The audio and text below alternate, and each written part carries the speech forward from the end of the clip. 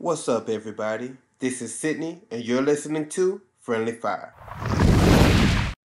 Welcome back to Friendly Fire. Y'all know me, I'm Sydney. And it's your boy D. Glasper.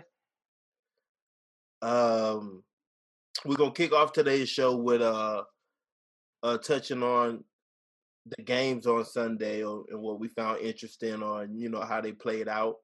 And of course going over the four games we did pick against the spread. Seeing how we fared in those regards.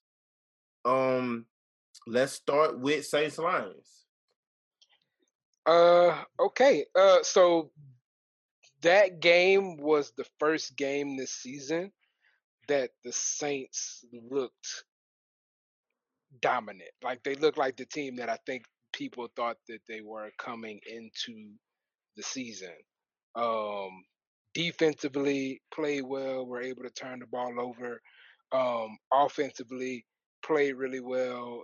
Had a really good game from Emmanuel Sanders. Had a really good game from Traquan Smith, and so just finally got to see um, some people contribute that were not named Michael Thomas, Alvin Kamara, and Drew Brees, which was great. So it was fun to watch. And the Lions are sitting there yet again. I think we talked a little bit earlier in the season when I gave my predictions for the year. I said the Lions should be a tough team. I didn't think they were going to be good. I thought they were going to be the worst team in the division, but I thought they were going to be like a 7-9, 8-8 type of bad. And uh, they look to be worse than that. Like they just seem to be a little bit worse than everybody that they've seen that they've come across so far. So I'm interested to see what they do moving forward um, on yet another struggle season under Matt Patricia. And I looked at this game a little differently. When I finally got a chance to sit down to watch the game, we were already down 7-0, and the first play I saw was the pick six. Um, a horrible start, and I said it right then.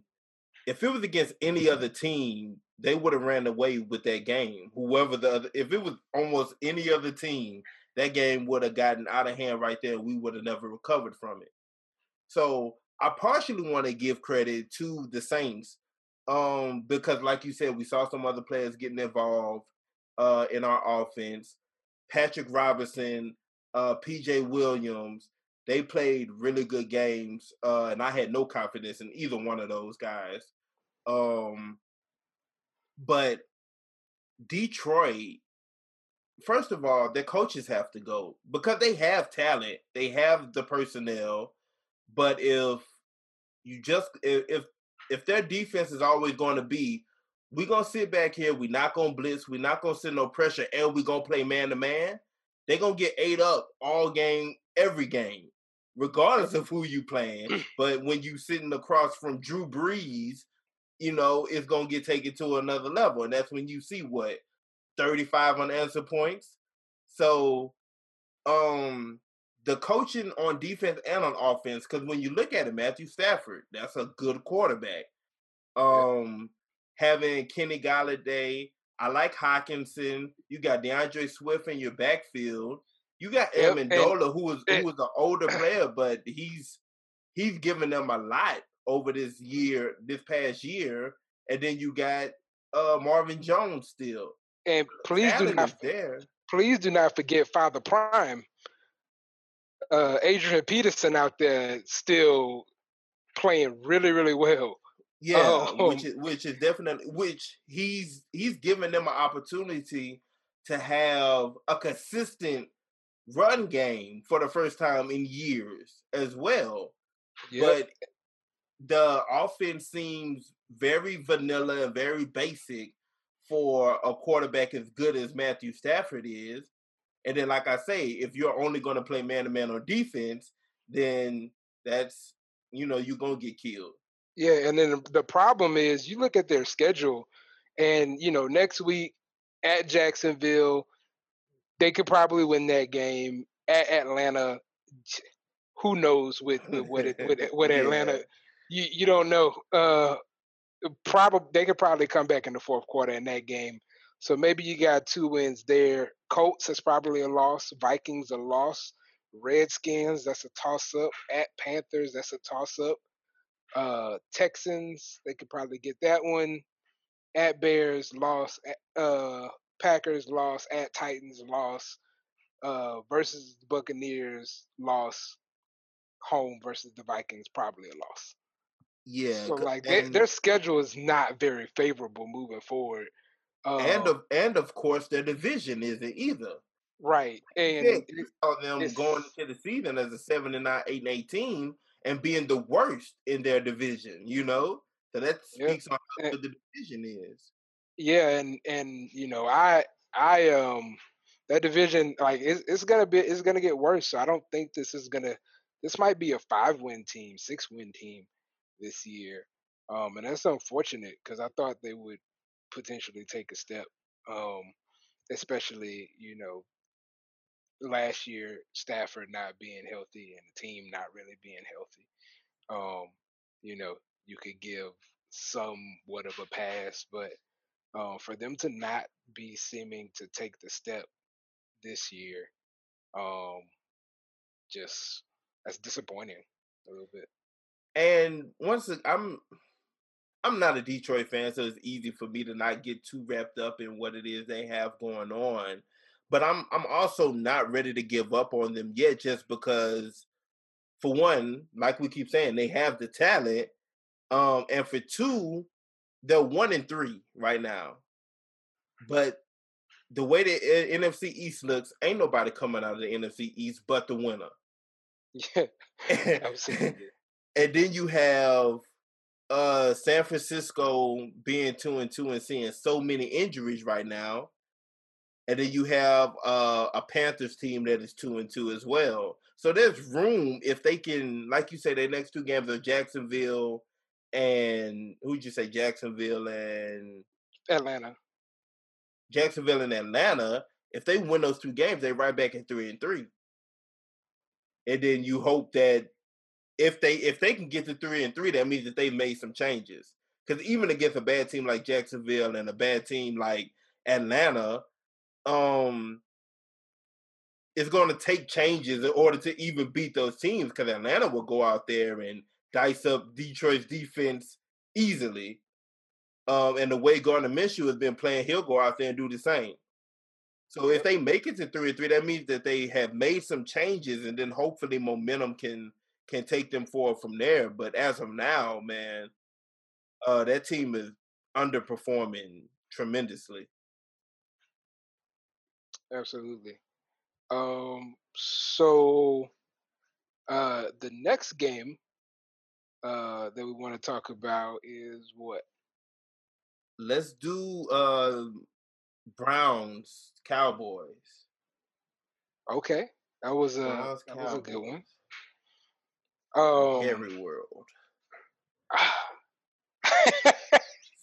oh, it's so crazy for you to Jerry Jones does not care about anything. Oh, that stadium was full to capacity. It felt like, um, in the middle of this pandemic, uh, in a season where we have already had enough coronavirus situations across the NFL to start giving people some pause about how much longer we should probably be playing this season.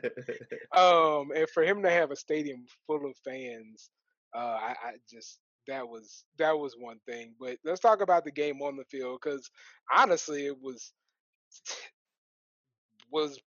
that and maybe one other really good football game this week. Um, Miles Garrett has been doing whatever he wants all season to whoever he wants.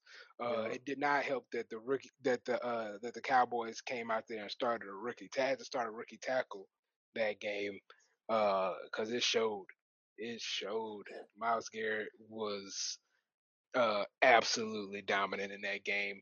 And the Cowboys have had the issue that they have had all year. Their offense has been great.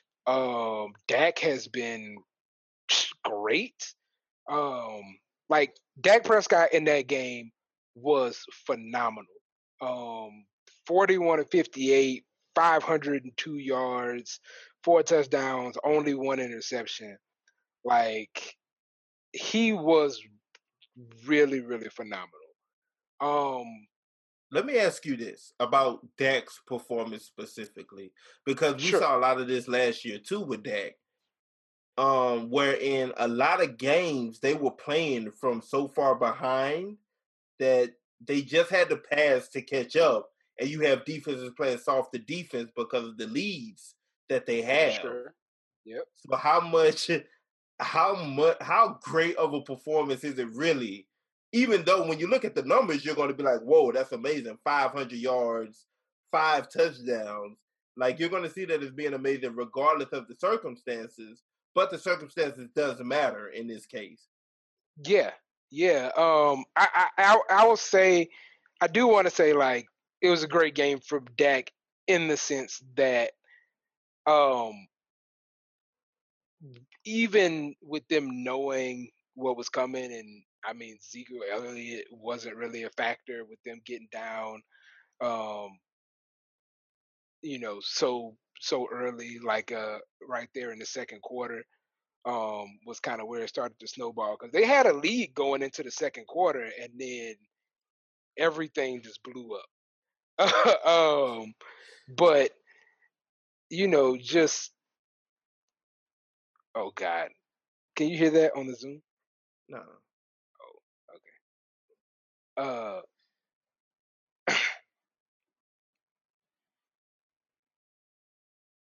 was I was so yeah. We'll cut that part out. Um, so yeah, Dak. He in those middle quarters when the Browns went on that dominant run, I mean, that still looked okay. But you're right, he did started to pick up his performance when the defense softened up. But for him to still be able to go out there and be efficient, I mean, 500 yards is 500 yards on those numbers. Those are those numbers. But just you really wish that the Cowboys defense would live up. And the problem is the Cleveland rushing attack had over what 300 yards rushing, and Dallas's front seven is supposed to kind of be the strength of their defense. yeah, Like they've got all those linebackers, they've got Demarcus Lawrence up front. Um, we got they've got Everson Griffin, they've got Everson Griffin, Aldon Aldon Smith. Smith. Yeah, Like they've got guys up front. Um, and then obviously, Leighton Vander Esch, Jalen Smith, those guys in the middle, that you should not be giving up those kind of rushing yards. And I don't care who the other running backs are. Granted, um, Cleveland looks like they got the best backfield in football yeah, um, because they got it from early in the season it was Nick Chubb and Kareem Hunt. Well, now it's Kareem Hunt and Dearness Johnson. yeah. Uh, that man's name is Dearness, by the way. And I got caught off guard. I saw D Johnson, and I was like, Duke came back in Cleveland. Who is that? I had to look, and I was like, oh, that's Dearness. Okay. That might be first team all name. Name Dearness. Another thing about the Cowboys too, offensively, is early on in these games they're turning the ball over, which is Yep. helping dig them into these holes. Like Zeke had a fumble, early in yesterday's game. He did the same thing when they played who was that? Seattle. He had a Yep. fumble, maybe two early in those games, and Dak too. Dak had a fumble in that game as Yep. well. Um, so that definitely doesn't help. Like you said, they have supposedly this great defensive front seven, and they getting ran on by the third and fourth running back on depth charts. Yeah. That simply can't happen. Um, so while that game was that game was really entertaining. It wasn't very good, but not a Yeah, lot of other games were even very entertaining this weekend. true. I Very thought, true. um, there was no suspense in Broncos Jets or you know Seattle Miami, um, The the only Baltimore other game that Washington. really caught my eye was Chargers Buccaneers. Oh yeah, yeah, yeah. That one was good because that was a Yeah. come from behind, nice come from behind win for Brady again. Yep. Um, And it and I was mean, in and it was another good display for Justin Herbert. it was, yeah, he played well. He played really well, but Tom Brady down the stretch was Tom Brady. Yeah, of course. Um, And part of that, I mean not part of that, but something that went against the Chargers was after they lost Austin Eckler early in their game, they didn't have a run game at all.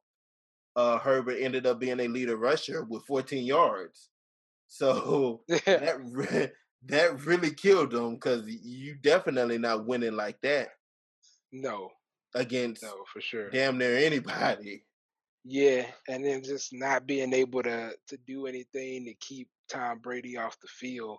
You know, That just even as he was losing receivers and targets, he's one of those that's gonna make the best out of whatever's out there.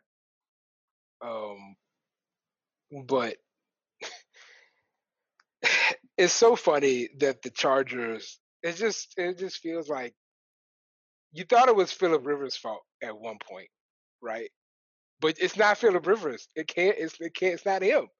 It's the It's both of them. Chargers. It's both of them Like because I look at Philip Rivers on a Sunday and he's still down in the fourth quarter with 2 minutes left with the ball. Like, oh well, that looks familiar. So that's still going on, but it's still going on in with the Chargers as well.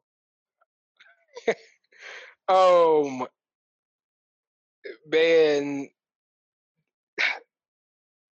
has that been the case? I have to look at the Colts games Not and I, how they played out this year, but I don't feel like that's been not the this case. last game, not this last game for sure. But the previous 2 weeks, that was the case for sure. I was looking and it was fourth quarter. No, man, they beat the Jets 36-7 and they beat the Vikings When twenty-eight was what was seven. 36-7? What week was that? That was week 3. They haven't had a close game since week 1, which they lost to the Jaguars. So I must 28-11. Yeah, so I must just be carrying over week one. Yeah, you just keep having them doing week 1 over and over because they've been good. Like I said, I Their think it defense was has been amazing these past 2 weeks. yes, yes. Um, but yeah, it feels like it's absolutely the Chargers where every Sunday you can tune into a Chargers game and there is drama because they're going to be driving down the field with 2-3 minutes left to go down one possession. Um At least there's just more optimism now with Justin Herbert being the quarterback. And of course, they're still missing Joey Bosa's not playing, Melvin Ingram's not playing, Derwin James isn't playing. So yeah, that, of course, isn't helping them at all.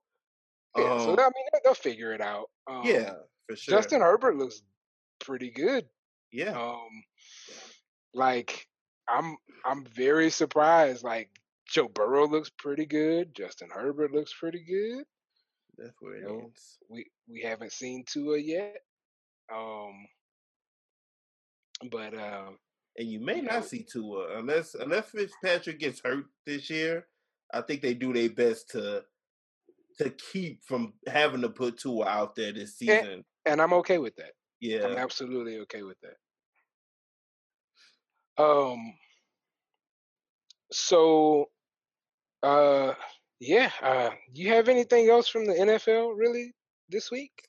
Not Um, not game. I mean, of course, we saw another game end up getting affected outside of the one we initially thought, which was the Tennessee Pittsburgh game. yeah, We turned around and got Cam Newton getting testing positive on Saturday and yes. turning that upside down. Um, Fortunately, they were able to still play. They just had to push the game back a day. But that's your starting quarterback going out a day before you have to play football from something that's not an injury. Like he didn't pull his hamstring or anything like that. Um and that affected a game in which I feel like they could have won. Watching that football game, I feel like if Cam Newton was the quarterback, they could have won that football game.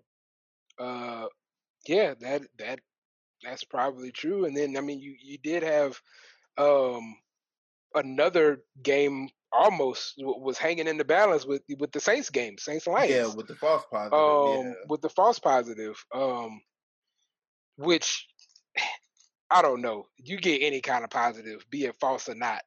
Um, yeah, we not playing a football game today. Okay, like, that's a hey, everybody, let's just chill out for a bit kind of moment.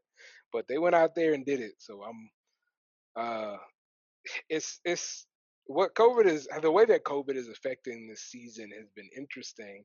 It's interesting in real life, and it's very also interesting for fantasy football players, right? Yeah. Like that's a that is um one of those situations where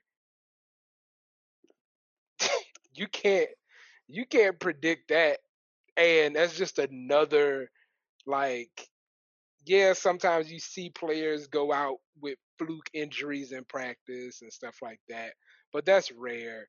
Um, but this COVID thing is a very like real concern, like that you kind of almost have to have. Yeah. Because it's not Well, like players play with the flu all the time. You yeah, can't play with the coronavirus. You can't play with that because you're putting everybody else at a risk that could potentially be deadly for them. You know. right. Um, yeah, absolutely, and it's just hard um to what I really want to say is people who put money on fantasy football and who bet money on games and those types of situations, um, coronavirus is doing some damage to them too in their pockets. Yeah. So it feels like uh, at least for gamblers, I would be I'd be chilling on betting on the NFL this year. Um, And if I was running a fantasy league, I'd just be like, "Y'all, we playing for funsies this year,"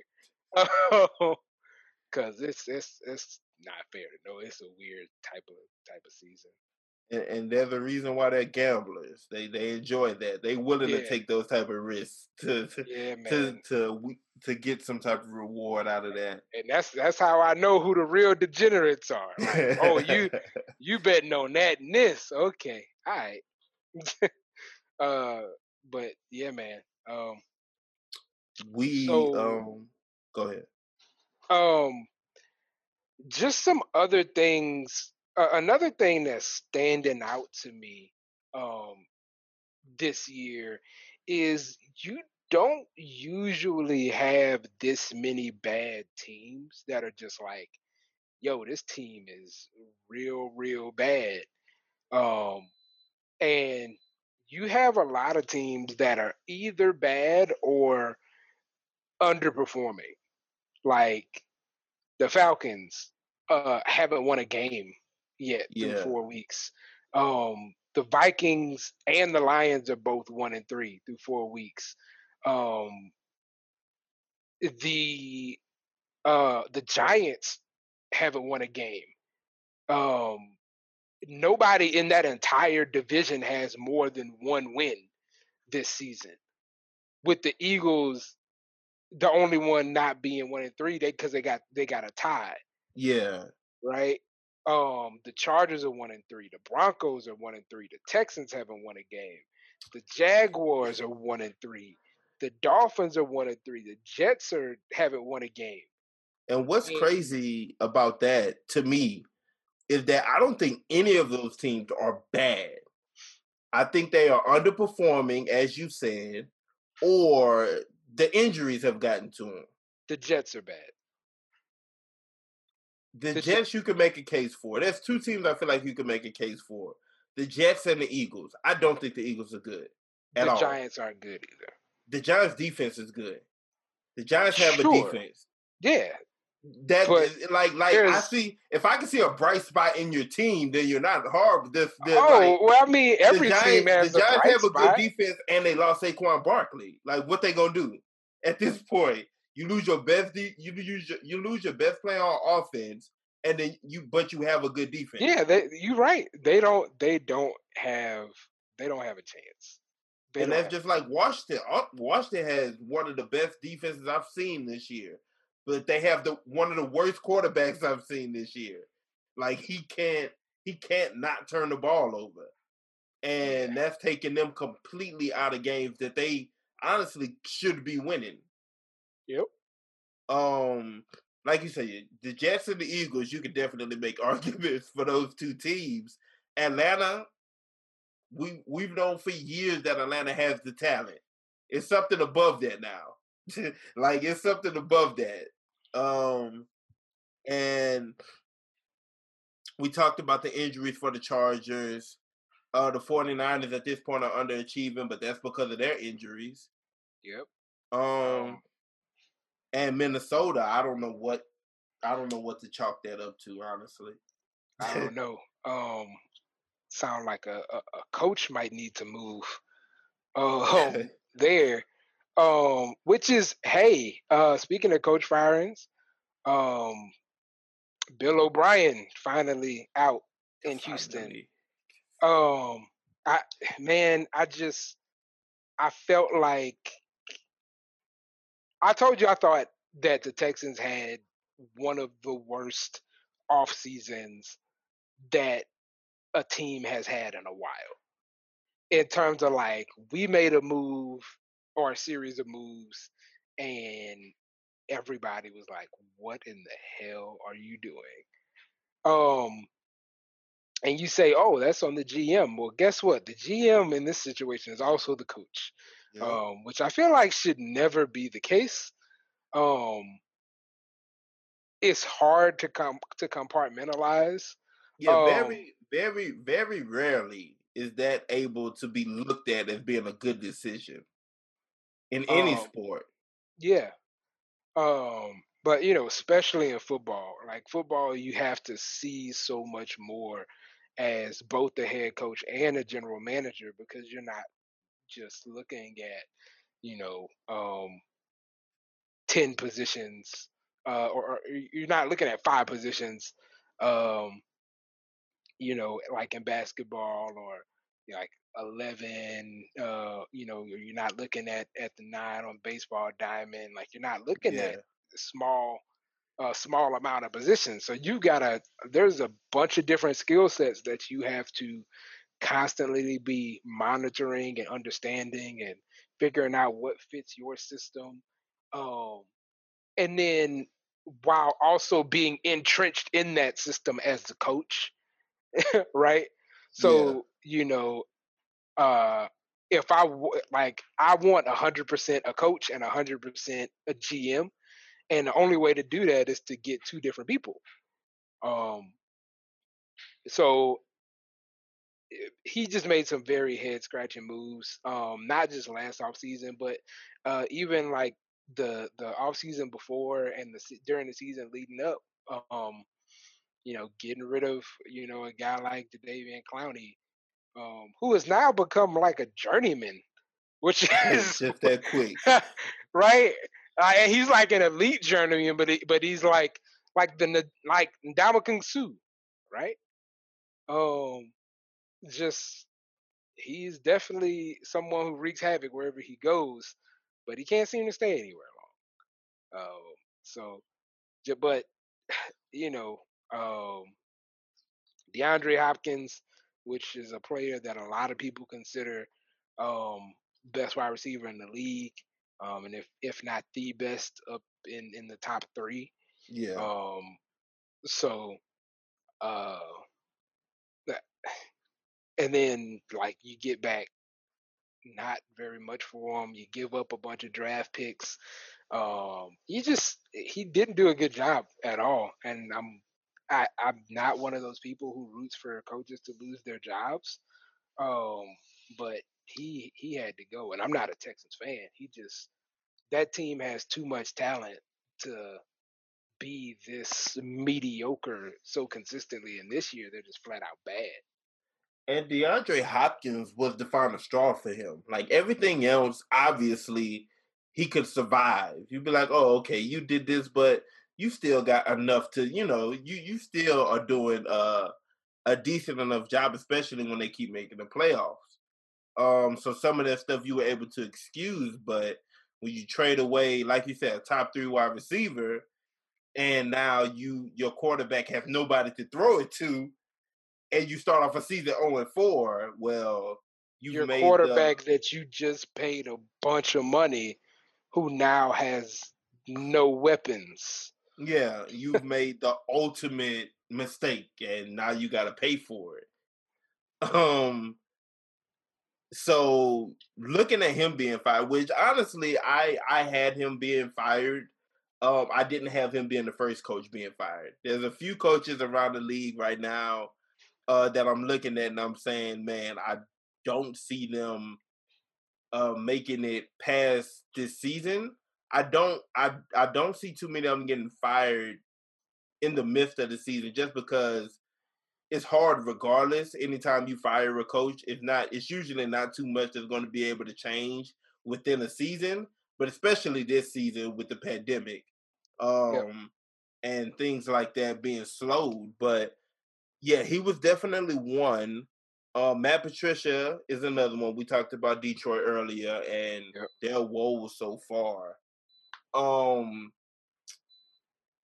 what were my other two? Adam Gase. We just talked about the Jets and how poor of a team they are. And the other coach for me was who was the other coach for me? It's got to be Dan Quinn.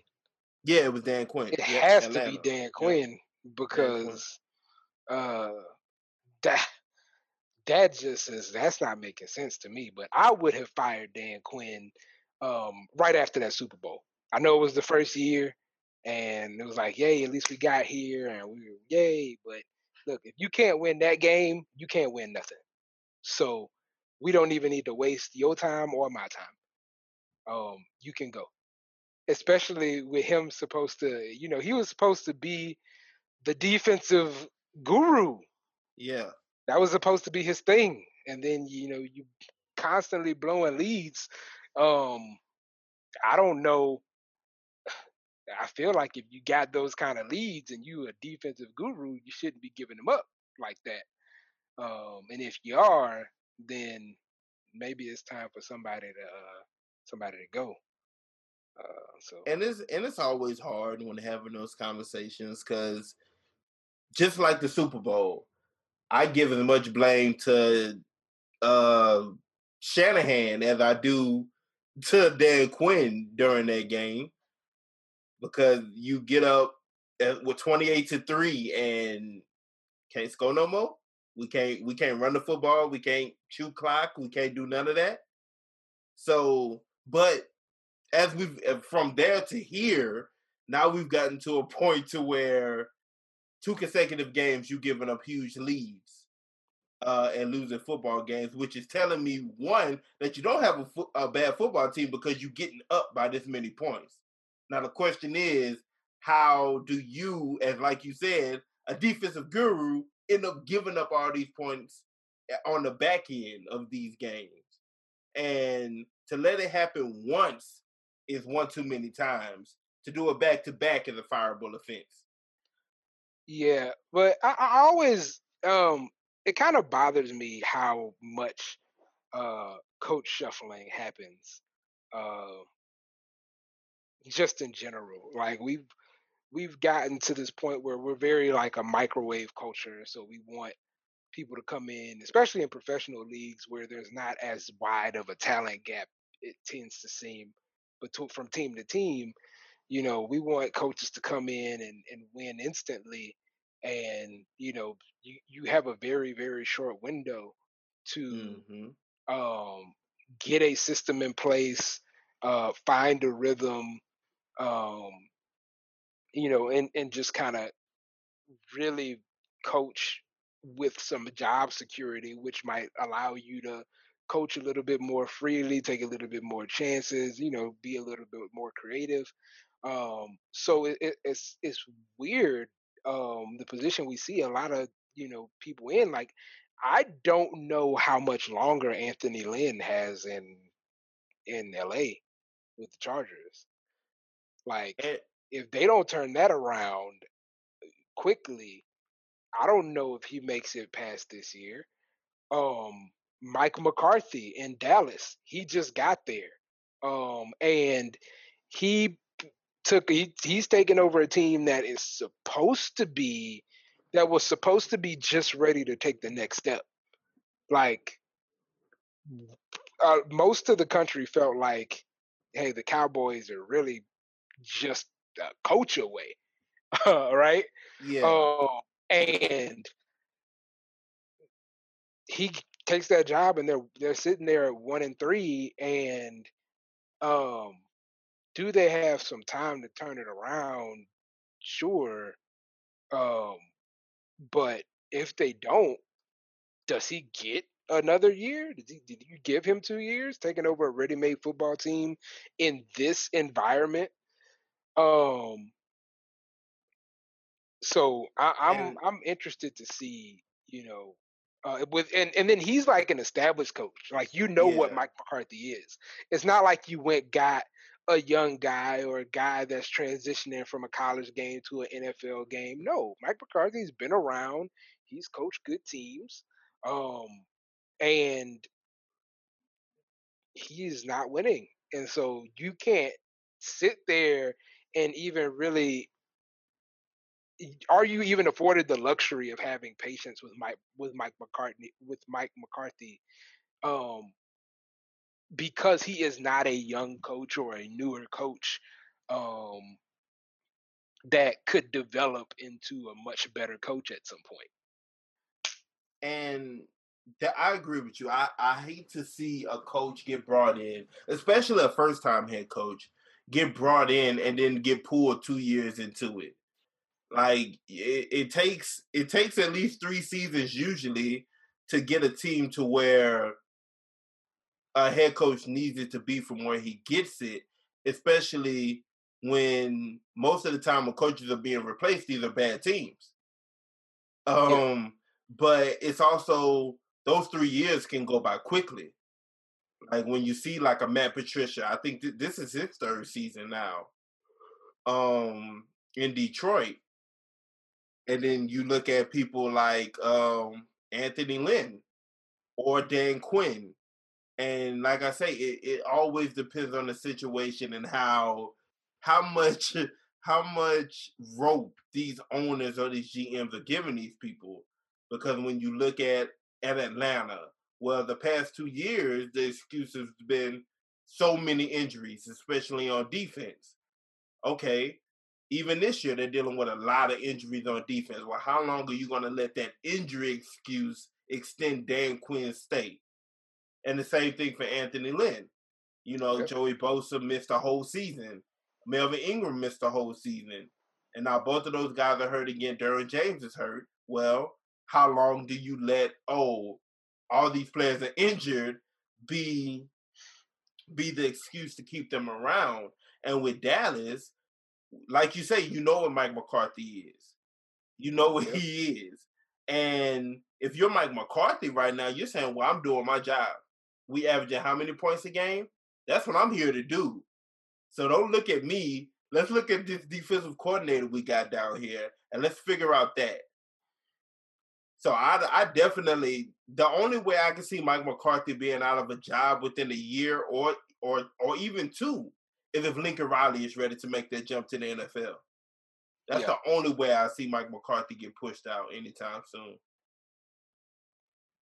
Um, but yeah, so going from the NFL coaching carousel to the NBA's, yeah. right after Denver came back on the Clippers, I asked you if you thought Doc Rivers would get fired. I don't remember what your answer was. I think it was the same as mine, which was I didn't see it as being likely. Yeah, that was exactly what it was. I didn't think that you could. I, Doc Rivers just it doesn't seem like he's a guy that you fire in that situation. Um, It but I doesn't, understand why he was fired. of Like course. because I think if it was any other, and again, was he, because the way it came out, it felt like the team like they mutually parted ways. But so I don't know how much of that was he was forced out or Yeah, he was ready to go. Had Doc actually wanted to be there, do you think Doc would still be there? no, because of what I've come across saying Ballmer had already made the decision on Doc Rivers. And then he took that decision. Well, he didn't take well, maybe he did take his decision to Kawhi. And when that usually happens, for Doc Rivers to be fired now, that means Kawhi was like, hey, whatever you feel. There wasn't no strong backing from Kawhi, I guess. For him to be fired, obviously there wasn't. Because it's hard for me to believe that Kawhi would sit there and be like, no, man, I really want to run this back with Doc. And he still end up being fired. So Ballmer's in a position where he's saying, man, I only have Kawhi and Paul George for 2 years. They can opt out after the next season. I gotta try to get a championship. Like this is what I'm here for. And when you look at firing coaches, I always look at, okay, well, who better can you get? Yeah, And for the past 10 years, there hasn't been much better than Doc Rivers. There's nobody out there now to where I'm like, yeah, that's a better head coach than Doc Rivers. But like I said, I think it was a owner's decision of, yeah, we got to do something different for the sake of me keeping what this group that I have already.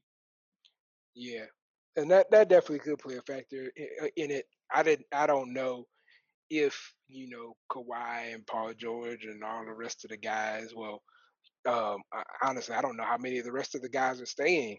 Um, I was about to say, I don't think it's anybody's opinion matters but Kawhi's. Yeah, but so I don't know how much that played into this. If Kawhi wanted him gone, if I don't know really what, but um, he's already got a new job Yep. out in Philadelphia, which I kind of like the job for him. Um, I thought that Doc needed to go to a young team that um didn't really have expectations. There are some expectations on Philadelphia, um, but I feel like those expectations are a little bit undeserved because um, at one point, the Sixers were a proud franchise, but uh, for the last 20 years, it seems like they've been pretty much a joke.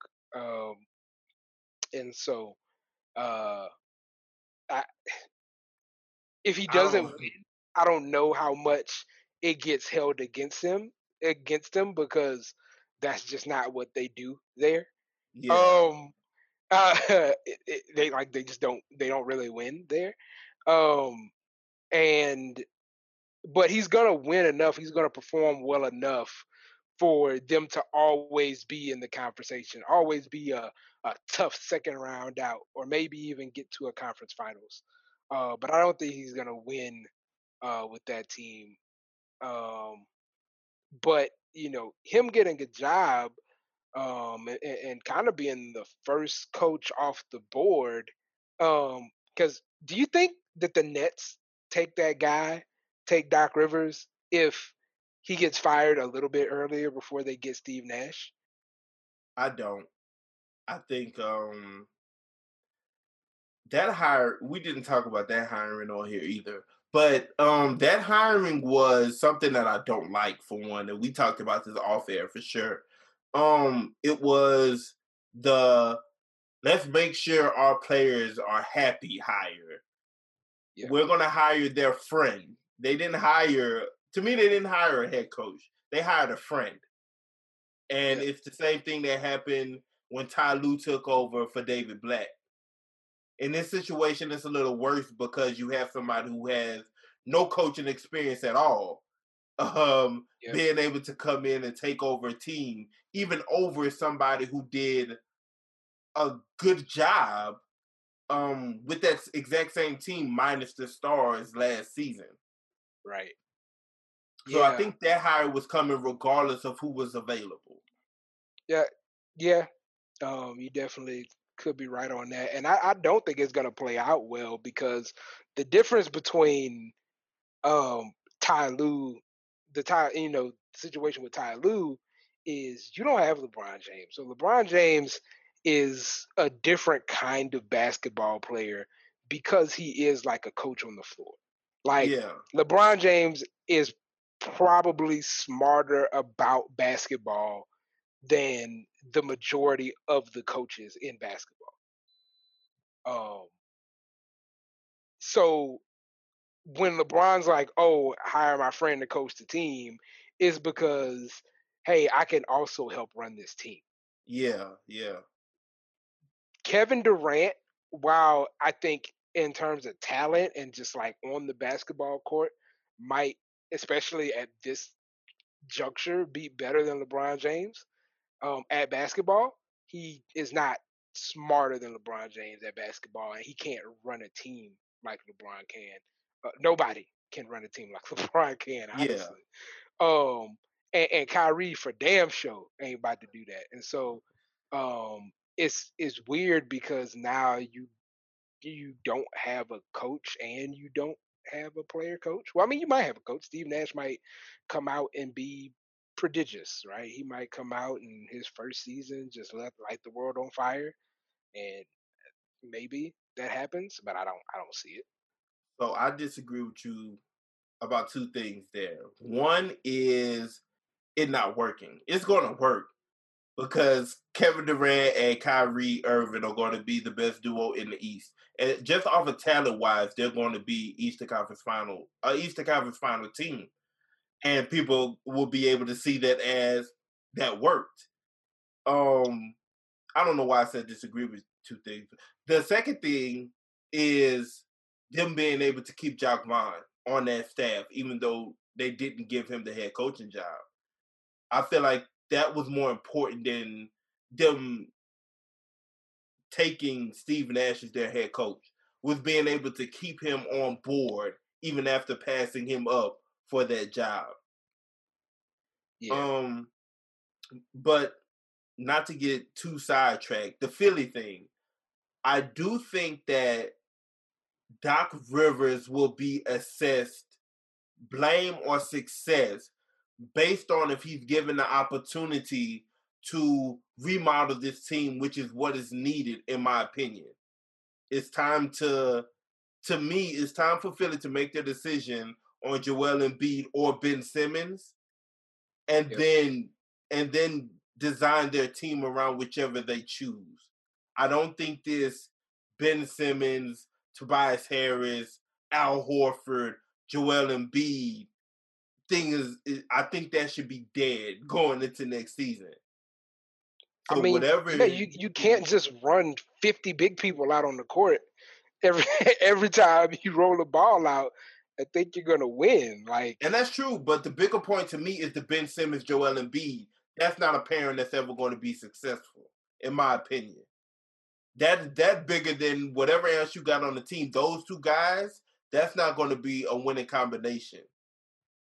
So it's going to be interesting to see how much power they actually give Doc Rivers, and if a deal comes along to where he's getting rid of one of these guys. Cool. Um, So the other teams that are looking for coaches still, so there's teams that don't have coaches. The Rockets don't have a coach, the Pacers, the Clippers, the Pelicans, Pelicans, and the Thunder. So and two other teams outside of Brooklyn had already filled their jobs. um When Billy Donovan got fired, he went over to Chicago, yep, and Tom Thibodeau took over the Knicks. yes. So again, I feel the same way about NBA coaches that I do about um, NFL coaches.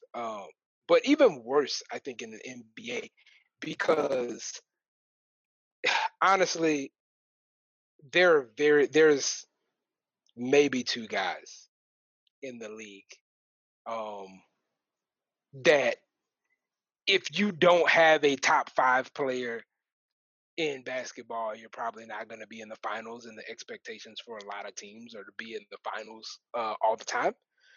Um, they're like, oh, we got all this talent, we've got all these good players. Yeah, but you don't have great players. Like Yeah, you don't have the great players, and it's always the teams with the great players that are in the finals. Um, this year, you have a team in the finals in Miami that doesn't have what I don't think anybody would consider a great player. But they've got two really, really good players in Jimmy Butler and Bam Adebayo. Um, and they got to go through an Eastern Conference that they only had to go through one great player in Giannis. Um, Giannis doesn't have really a second guy. Chris Middleton's good, but he's not really the second guy that you would want for that type of superstar talent. Um, and then Boston, Jason Tatum, um, he's definitely well on his way, but he's not quite there yet either. So Miami got a little bit lucky with just the situation that they were in, especially Kevin Durant and Kyrie not being healthy in the East this year, um, and then there's not really another guy in the East um, that you yeah, fear. Um, so that's how they ended up here. Um, but Eric Spoelstra is also the kind of coach that can take a team, just give me some good players and a good supporting cast, and he'll make the most out of it. There's not a whole lot of those types of coaches in the NBA, and there's definitely talent, a big talent gap, and there's some talent gaps that coaching just won't close. And so for teams to be constantly firing coaches where the GMs are staying the same, I think it needs to be the opposite. I think, more GM cycling probably could be done, especially when you're seeing a GM constantly miss year after year. Like your team's consistently bad. You're getting, these higher draft picks and you are still bad. So you're not building anything. Uh, so I don't I would like to see a little bit less of the coach cycling in basketball, even more so than football, because I do think it's so much harder to win, and I think the only way that you actually even do have a chance in this league, if you don't have one of the top 5 or 10 guys, which most teams aren't because there's only 5 or 10, um, then you have to have some continuity in both your roster and your coach and your organization, and no team is doing that. Like every team, oh, we're bad for a couple of seasons, we'll fire the coach. That should be the first thing to go.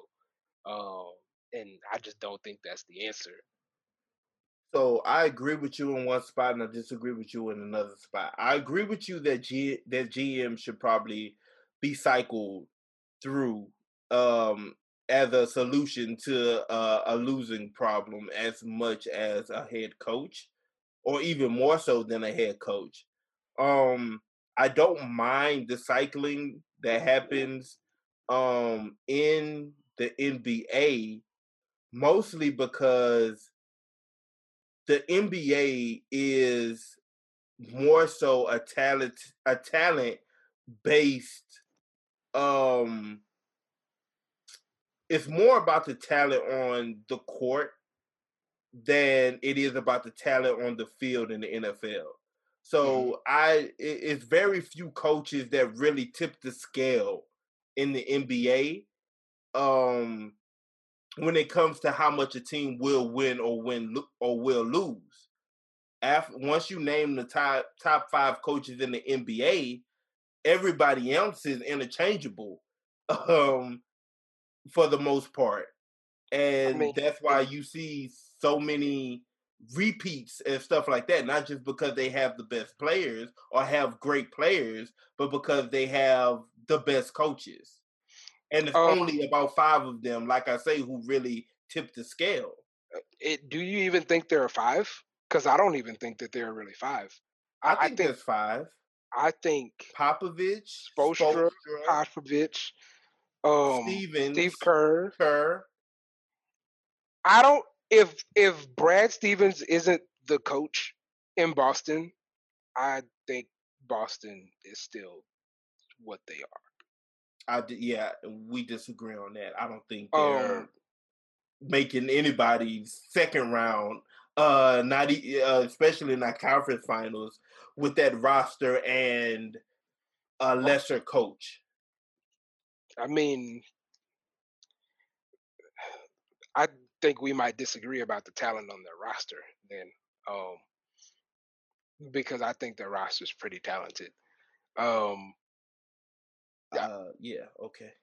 I mean, especially given the fact that when you look at Boston, it's not um it's kind of always, yeah, you can say something for Brad Stevens on the defensive end and what he does there.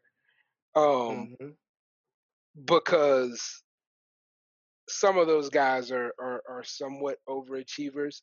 But Boston's a matchup nightmare. Like Kimba's a really hard to guard player. Um Especially when his shots are falling. They weren't in the playoffs, but when his shots are falling, he's incredibly tough to guard because he's really smart. He makes good plays. Like Kimba Walker, throughout this playoff series, had a bunch of those should have been legendary. This is where amazing happens moments, and then got canceled out by even more legendary moments 30 seconds later. Um, and for him to probably be the worst player in your starting five, well, Tice is the worst. who are they starting at power forward? Jason Tatum. They were starting Tatum, Brown, and Hayward all together at one point. Oh Yeah, no, I'm sorry, Tatum, Brown, and Marcus Smart. yeah. Yeah. So yeah, you're their worst player. No, Uh, Marcus Smart is but their worst player. no, sir. Yes. So you're telling me that there's three coaches. You're saying Popovich, Spoelstra, and Kerr. Kerr. Yeah. Those are the three that How, we saw. Maybe Doc Rivers. Maybe Doc Rivers. no, not Doc Rivers. Me and Sean Um, had an interesting conversation about Doc Rivers recently. in, Um, in a sense that I think that every team that Doc Rivers has had, regardless of their shortcomings, has been, you can argue, overachieved. Except, yeah, you can argue they overachieved because I what don't team think overachieved? um Please the tell me, Celt. because he's never been to the conference finals with the Clippers. Yeah, but He, I didn't think that the Clippers team was that good. Like, but like and when you he look at when you look at that roster construction behind those three players, now were they not that good because of Doc Rivers? I think they were not that good because of Doc Rivers, the GM. Because that roster was pretty pitiful. And then the Clippers after after the Chris Paul, Blake Griffin years, um, that team was way overperformed um, with the roster that they had. Like, What but the the team, last year team is what you're yeah, talking about? yeah. Okay, if you tell me that team overachieved, fine. But you can't tell me that any team he had with Chris Paul, Blake Griffin, DeAndre Jordan, any of those squads overachieved. They I, underachieved. Every last one of them did. I mean, I think that's because there was more expectations around one. So this is a different conversation for a different time. But Chris Paul's a good player. Chris Paul's a great player. My But no, before you even get um, into all of that, because we're talking about coaches who yes, we are. he's not that coach, So you're obviously. right. You're right. You're right. You're right. You are right. There are three guys. There are three guys. Like Coach I say four. Popovich, Spoelstra, Kerr, Kerr, and and I say if, Stevens. if you want to make an argument for Brad Stevens, like Nick Nurse, Nick Nurse. Yeah, I'll roll with Nick Nurse. Yeah, I'm gonna say Nick so Nurse that would is give me five. Nick Nurse is what people think Brad Stevens is. Is he though?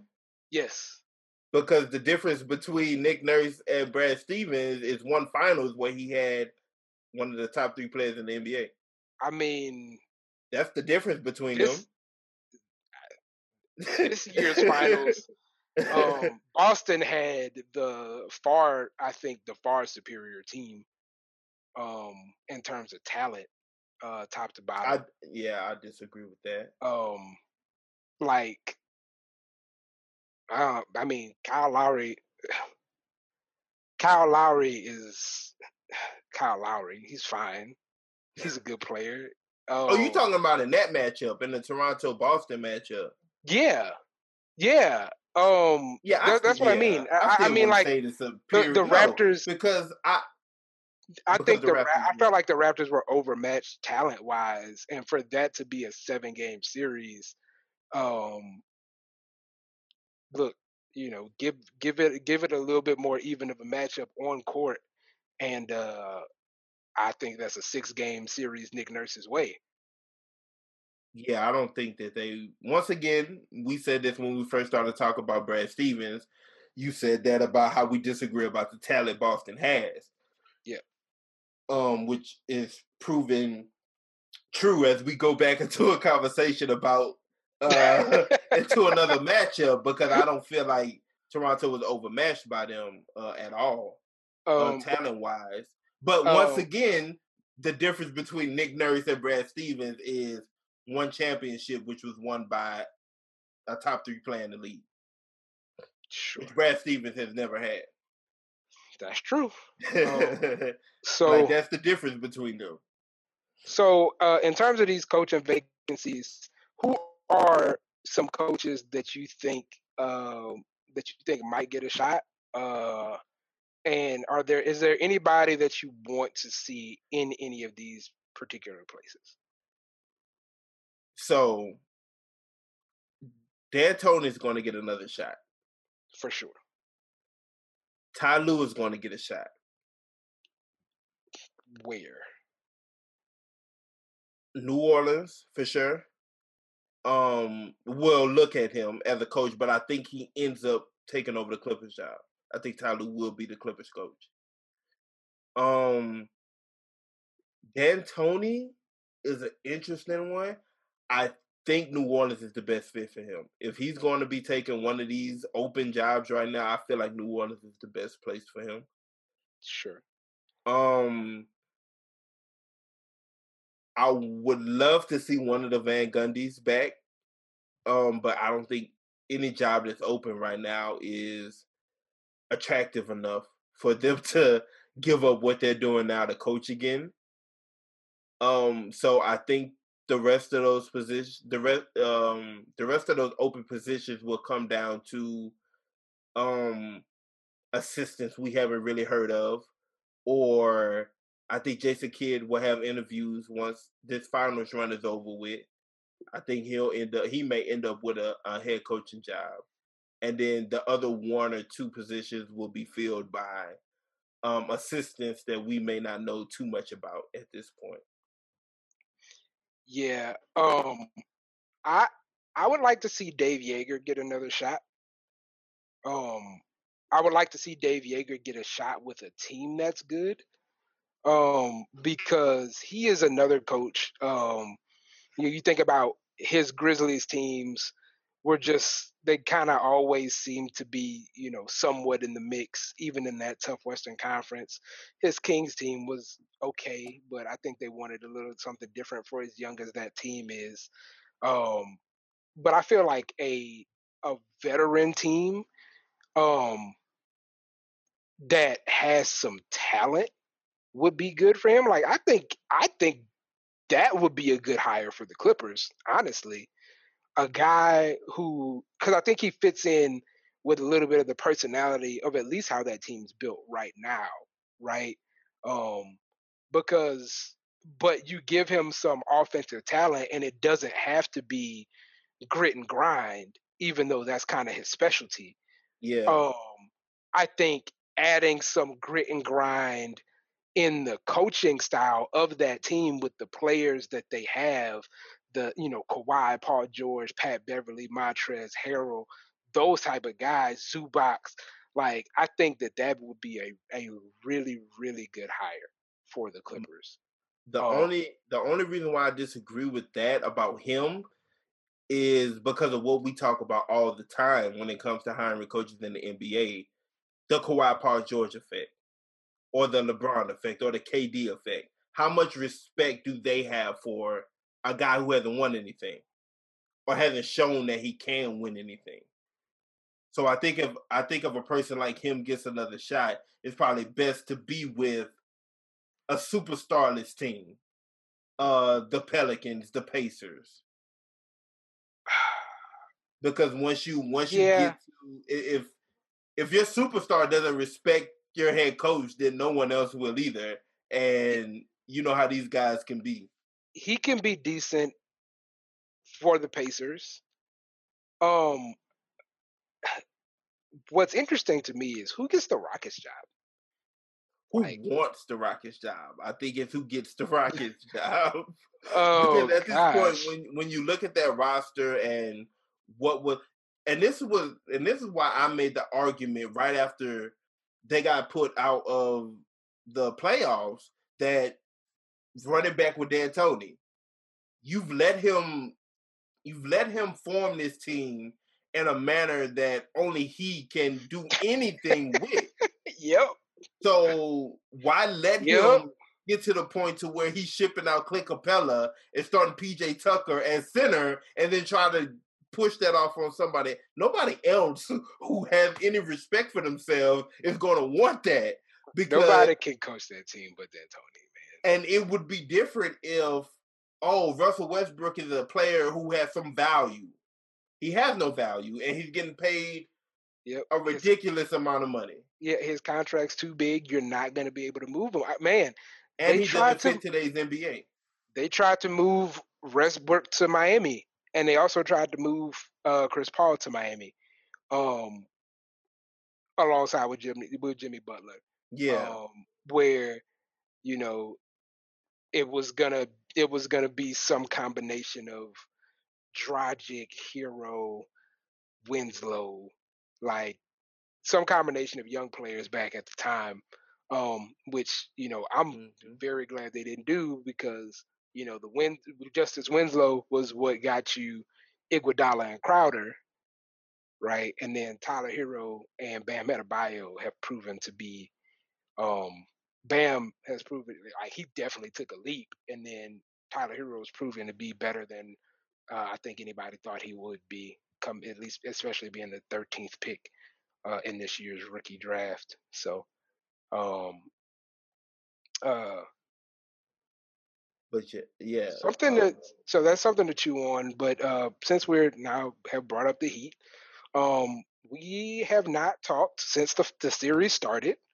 Right, our last yeah, episode we did last Tuesday, before. right? Yep, but I think we both predicted that it would be 2-1 by the time we talked again Mm-hmm. today. Yep. And that is where it is. But tell me a little bit about your thoughts on the series so far. With your team being up 2-1. Um, it's going a little differently than I thought it would have. I told you that I thought the Heat would be able to come out and get game one, but if not, game two is where they needed to get another win in order for it to go six. And that didn't happen.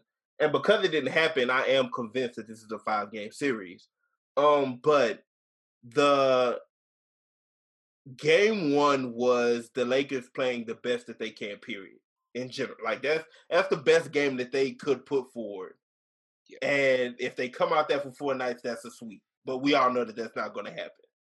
yep, Um, the injuries that took place at game one then shaped game two. No Bam Adebayo, no Goran Dragic, Jimmy Butler, playing on an ankle that's not 100%. yep. Um, game three was interesting. It was it was interesting because we talked about before the series what the Miami Heat would need to do in order to have a chance. Hmm. And game three showed you what it is that they need to do in order to have a chance. And it's not have Jimmy Butler do everything, it's have those white guys, Kelly Olynyk, Myers Leonard, out there keeping Dwight Howard, JaVale McGee out of the paint. Yep, Make them respect whoever your 4 and your 5 is and keep them out of the paint. And you couple that with 8 turnovers in the first quarter for the Lakers and 18 turnovers, in general, with LeBron having the bulk of them in the fourth quarter. Of course, that, and then Jimmy Butler balling out of his mind the way he did. yep. That's how you see a loss. Like it reminded me a lot of Allen Iverson when he got that game off for the Lakers. Yeah, like, he did that, so they won. Okay, I can see that. Will he do that again? No. Like that's not going to happen again. Nor will Anthony Davis be off the floor a lot in the first half because of foul trouble, and LeBron have 7 turnovers or 6 turnovers in the fourth quarter. yeah.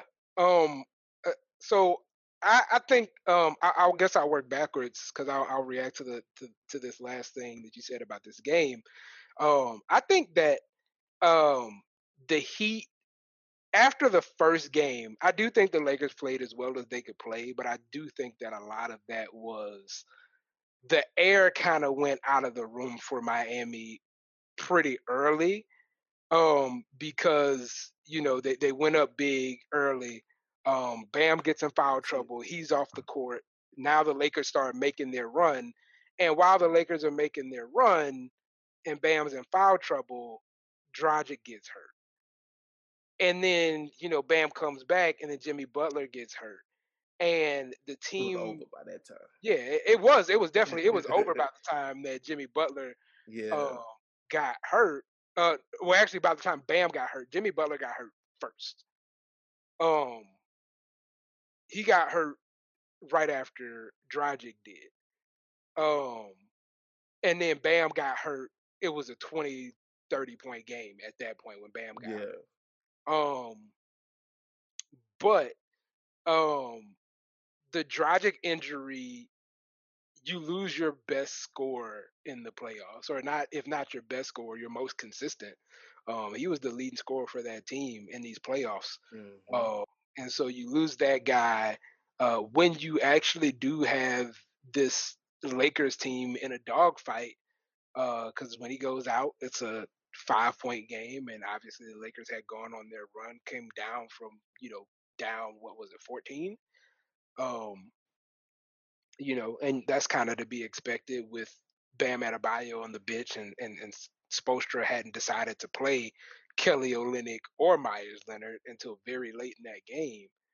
Um, so you come back to be only down 2-1 after having those injuries.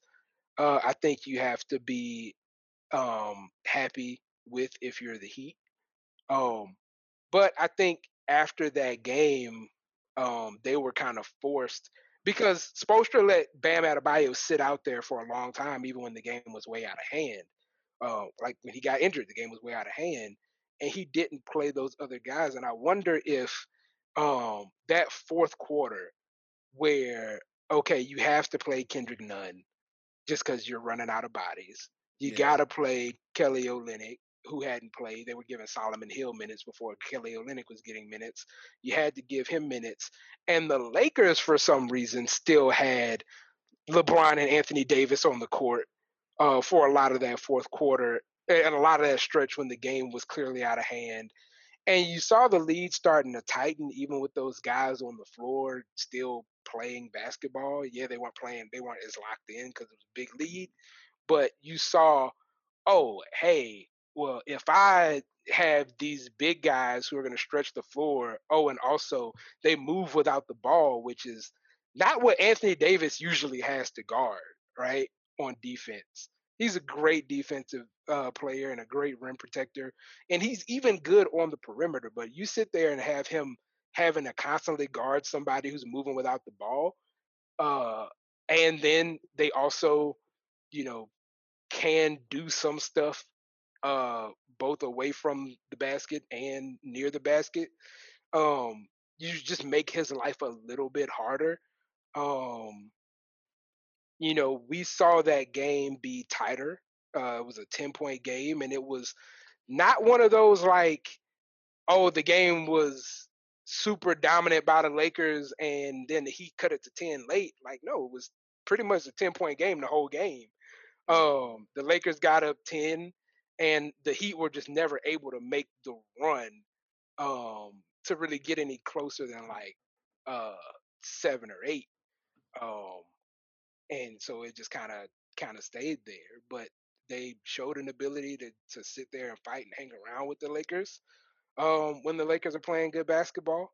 And then game 3, the Heat played great basketball, and the Lakers didn't really play so well. Anthony Davis was kind of a non-factor, which I don't Yeah. think we'll say ever again in this series.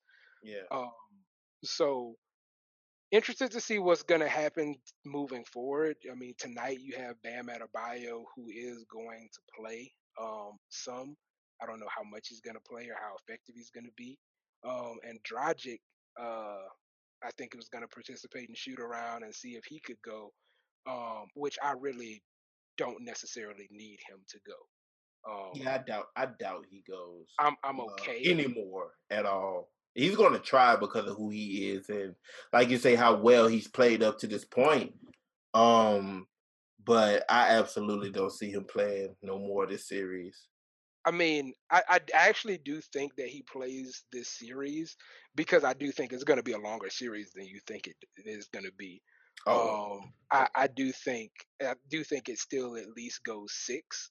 And so if you get to a 6th game and he has an extra, because remember after this game you get 3 days, Yeah, um, and so if he has essentially another basically week of rest and healing and treatment, can he go in a game 6? Um, I think maybe so.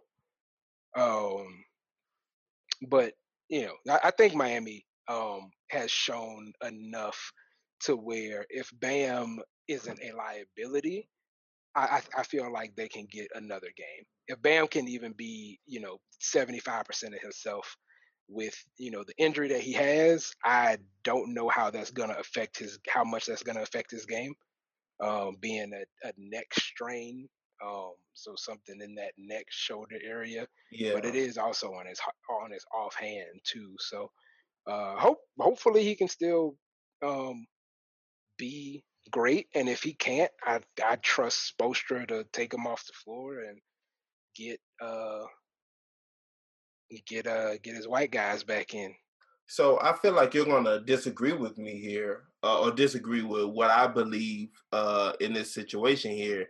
But you'd rather, I know it's crazy, but you'd rather have Bam back on the floor than run with the rotation y'all went with last game.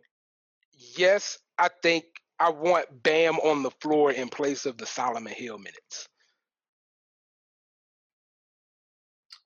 So Um, you still so want to see the pairing of Kelly Olynyk, Myers Leonard, um, yeah, I playing still want to majority of the game. yeah, I still want to see them.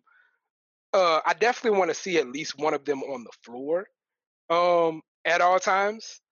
Um, and ideally, like I actually really like Bam and Kelly Olynyk playing together against this Lakers team. I like the idea of it rather because we haven't gotten to see it. I like the idea of that because the problem with the Bam Crowder lineup that they run, or Bam Solomon Hill, is you can't. Bam's only 6'10", um, and so if you don't have another guy that can get down there with Bam and also help bang and keep bodies off the boards, then you get destroyed on the rebounds. So while Kelly Olynyk is not a great rebounder, he is a 7 foot nice body who works hard on the offensive boards and the defensive boards. Um, and then when it comes to being on the court, he can stretch the floor, and Bam puts pressure on the defense in a different type of way than it would be to have both Olynyk and Leonard on the court at the same time. Uh, But but defensively, that's still a nightmare. If you put Bam and Olynyk out there, I mean, but it's Bam and Olynyk is going to be better defense. Any situation where Bam is on the court defensively, you are better for. The problem is I think the how Bam much. Solomon Hill, Bam Jay Crowder would still is way better defensively than trying to have Olynyk out there Um, guarding Anthony Davis or Dwight Howard. well, but you lose. The problem is you can't lose that offense. Like you can't lose that offense because the problem is you get those guys working on defense and they're not quite as effective offensively. Especially if you give them a few buckets, their confidence shrinks a little bit. But if they're like defensively, all they have to do is kind of rove and kind of help protect the paint and keep guys out, and they can get a few tips here and there, and they can do this and that. Then they get all this energy and start running the court, and that's when the alley oops start coming and like this, like. And so yeah, I don't necessarily think that you have to have the greatest defensive lineup out there because that hasn't been what has really kept you in the game in game two. And it's not what won you the game in game three. It wasn't the defense being so great, even though the defense was better. Like there was a little bit more defensive energy. The defense still was not great. The Lakers still got a lot of shots they wanted to get. Um, but you gotta have that offense because you gotta be able to score with the Lakers. Because you're not, especially if Anthony Davis is playing well, you're not going to you're not going to beat them with defense. Like you're just not. You're going to have to get timely stops, and you're going to have to keep them from going crazy. But you're not going to like, oh, we won this game because we held the Lakers to 98 points. Like, know how much. I Of don't know how course, much it's going to happen, right? yeah, I was gonna say, of course not. Like you're gonna win by either. encountering a Lakers team like you encountered in game three who played horrible, or by destroying them in from the 3-point line. And AD had a bad game earlier in the playoffs. I want to say it was against Portland, and the game after that, the aggression that he came out with was too much for the team to handle. So Yeah. I like that's why I don't even give Miami a chance to win game 4 because I think that's what we're going to see. And as we discussed last week, if AD is in that zone, there's nothing you can do about him, like at all, regardless of who you got out there. But especially if what you have out there is a Bam Adebayo who isn't 100%, and then you Bam out of the dealing with, bayou.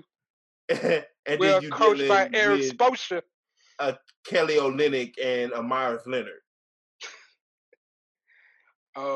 Yeah, it's gonna be interesting to see. It just was announced Dragic will not be playing tonight. So Yeah, to me, that's good news. As a Heat fan, don't want to see him out there hobbled. yeah, Um, so I actually think Kendrick Nunn is a better option. Uh, the the one person who is just I'm struggling with right now, Duncan Robinson, bro. Like Duncan Robinson, just he looks scared, man. how he's like supposed to look. Like he just always looks scared. Like he just looks terrified. Like every time he gets on the court, it's like he thinks that LeBron is literally going to come and eat his children. Yep. Um, like, and you had a situation where, um, that last game, I felt like he was more aggressive. I think that last game, game three, I want to say he took 7 threes in the first quarter, but that was because Spoelstra like literally like yelled at him was like Yeah. shoot the fucking ball Yeah. Exactly. like and he seems scared to shoot, and because he seems scared to shoot, he is not shooting it well. Yeah. Oh, he's not shooting it well, and I don't know that actually I know that the Heat can't beat that team uh if he's not gonna shoot well. So, how do you have tonight playing out? We're about 30 minutes away from tip off. How do you have this game playing out? I think Miami comes in. I think they are riding pretty high. I do think, AD comes out with some intensity, but I do think that Bam on fresh legs um might be uh a little bit more, even with the injury. I think Bam on fresh legs, not having played for almost a week now. Um I think he's gonna come out and give some issues. Um, and I think that um, your shooters do enough. Um, yeah, I don't think that you see Tyler Hero play as inefficiently as he played last game. He Yeah. ended up having a really good fourth quarter. But yeah, if Jimmy Butler is aggressive, which I think he will be, I think he realizes he has to be. Jimmy Butler's aggressive. You get something from Bam to kind of anchor your defense. You do have the excitement of, hey, we got a game off this team when nobody thought we could get a game off this team with, Adebayo and Dragic both being out. I think everybody at that point wrote the series off as a sweep. Um, I think that they have enough still emotional gas to get them through tonight. And then I think what happens is after the 3-day break, I think that the Lakers come out and put their foot on the gas and run away with the last two games. And of course, we'll do another show Thursday before, of course, Game 5, which would be Friday. I kind of see it. I kind of see this going the opposite way. I kind of see LeBron James and Anthony Davis. LeBron James. Let's start with him. I feel like he was embarrassed by the game Sunday, and I think he's going to have it on his mind to personally play better. And when he comes out with it on his mind to set the tone, or to, whether it's, oh, I'm, which I think in this case is going to be, I'm going out there, I'm going to get my shot early, I'm going to get to the rim early, I'm going to have a 15-point first quarter, and then we're going to go from there. Um, I think he's going to come out with that type of mentality. And then I also think that it's very important to Anthony Davis that he bounces back from what was a mediocre performance from him Sunday. I think I think this is one of those games where you look at it and you're reminded they still have the two best players on the court at all times. And I think that's what carries them to a victory tonight, and then we're looking at a closeout game on Friday. All right. Well, it'll definitely be interesting to see. Um, One of the things I know we said we were gonna do, and so maybe we can do this on Friday. Uh, do you want to either get together and watch the game and maybe stream that, or get on Facebook Live and have a watch party, or Twitch or something like that, YouTube, Yeah, something. we'll definitely figure out which way to go about that. But yeah, even beyond the show, once again, this is something that you being a Heat fan and me being a Laker fan that we haven't experienced before.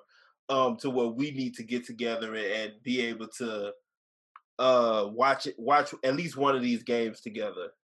Yeah, for sure. But but even more so, allow the people who are listening to the show to Hmm. just have some time to engage with us in real time and Yeah. kind of see how we watch the basketball games. I'm gonna let y'all know. I'm gonna be a little wild, and I'm gonna be a little stressed out, and I'm probably gonna be eating the whole time. Uh, because I stress eat, and this team been stressing me out. Uh, and unfortunately, the whole finals I've been on this 10-day smoothie cleanse, so I'm off now. But even while I was on the smoothie cleanse, I was stress drinking smoothies. It was like my smoothie was always going way faster than it should have been because I was just like, no, I was just scared all the time, and you have to be against that team. LeBron James is a scary person. He is a scary person to play basketball against. And And I am a game is even more pacer. scary. I am a pacer and a cursor. I stand up for most of my games and I curse a lot. So there's that. Um, but hopefully these games go as I need them to go to keep my sanity. So we not experiencing any of that. Um, y'all gonna get to see one of us go crazy. Because even though I'm like resigned to the fact that the Heat are gonna lose this series, Yeah, it does not hurt any less when exactly. we are losing. Like it makes me just as mad. I don't expect to win, but it makes me so mad when we're losing. So yeah, I'm gonna be a crazy person. And if the Lakers start losing, Sydney's gonna be a crazy person. What I am hoping to see, you know what? I'm not even gonna put it out in the air. I'm not gonna put it out in the air. All Let's I'm gonna get through just tonight first. all I'm gonna just say is, um, the last time we was down 0-2, had a guy from Marquette in the finals, uh, that also played shooting guard. Uh, we saw some things happen. So That is true. Uh, That is true. this ain't that. Dirk Dirk ain't Anthony Davis. Unfortunately, Dirk is as great as he is. Ain't Anthony. And who, Jason Terry, was that the other? Who was that team? Yeah, That team. Josh Howard was on that team. yeah. Uh, Good on because Josh Howard. remember Josh Howard used to be pretty good. That was a deep Uh-huh. ass draft class. Josh Howard, if he hadn't gotten hurt, would probably still be a pretty good player in this league. And you talk about a draft class that was Melo, LeBron, Melo, Bosh, Wade, uh, and Josh Howard were all in that draft class. And I And there know was some other players. Yeah, yeah. There was some I'm other missing guys some people. too. That draft class was pretty stacked. But anyway, yeah, let's wrap this show up. This one's been long. Yeah. Yeah. Um, Longer than expected too. When we looked at what we were going over, we are like, yeah, this will be a quick little show. yeah, we'll have to. We should cut some stuff out. So we'll find some stuff to cut. But no, awesome, man. Yo, I just want to thank you. Like, this is third week doing this show with me and you. Yeah, So I just want to thank you on air for the opportunity to come do the show with you because, um, I listened to you and Sean do it for a while, and you guys did a great job. And so I just hope that I'm able to continue to fill that void of not yeah, having him. But also just I really am enjoying the conversation and the feedback, and so just looking forward to um getting more in touch with the people who are connected to the show. And so if absolutely. you want to get in touch with me, you can find me on Twitter I, at OMG it's D Glasper. Yes, OMGITS D Glasper. And my Twitter handle is at Sydney Henry III. And the Friendly Fire Twitter handle is Friendly Fire 08. We got to find whoever has at Friendly Fire and pay them like $32 so we can uh get our Twitter handle. Uh, so if anybody wants to track that person down for us, let them know we got about $32 collectively between us that we can send his way. And I No got a more, no gift less. card. I got a gift card to Chick-fil-A that is also his. Got your name on it. Uh, All right, so on to game 4, yeah, and we will get back on here and talk and preview the NFL Week 5 and preview game 5, yeah, of the yep, NBA game Finals. 5, and hopefully there's more. Hopefully Hopefully we not. What are you doing? we Hopefully, we hopefully want as wraps we up want as Friday. much basketball as we can get. That is not true. Not as I a want Lakers fan. I want this over with I want Friday. I want game 7 triple overtime. Like, Nobody wants no. That's the last thing I need in my life. that's I I need the want that. Lakers to wrap this up Friday so I can just only be stressing about my Saints for I want next it week. I really want it because I actually do think that I do think the Heat are going to add a player next year to go Yeah. along with Jimmy Butler, and you have a roster out there that has Jimmy Butler, Bam Adebayo, another star, and Tyler Hero with another, off season of growth.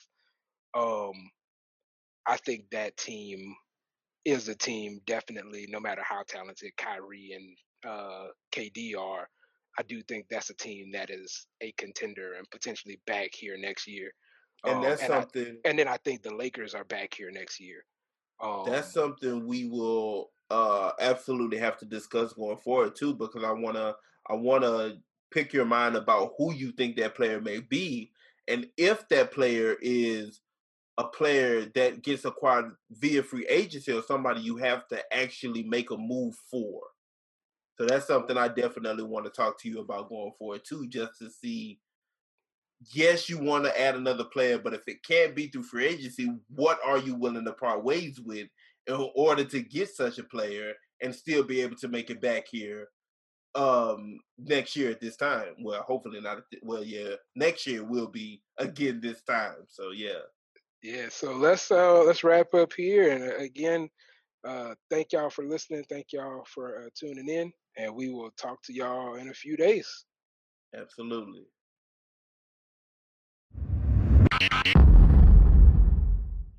What's up, everybody? Check out Friendly Fire every Thursday as we discuss the latest and most intriguing topics in sports. Also, make sure to follow us on Twitter and on Facebook at Friendly Fire 08.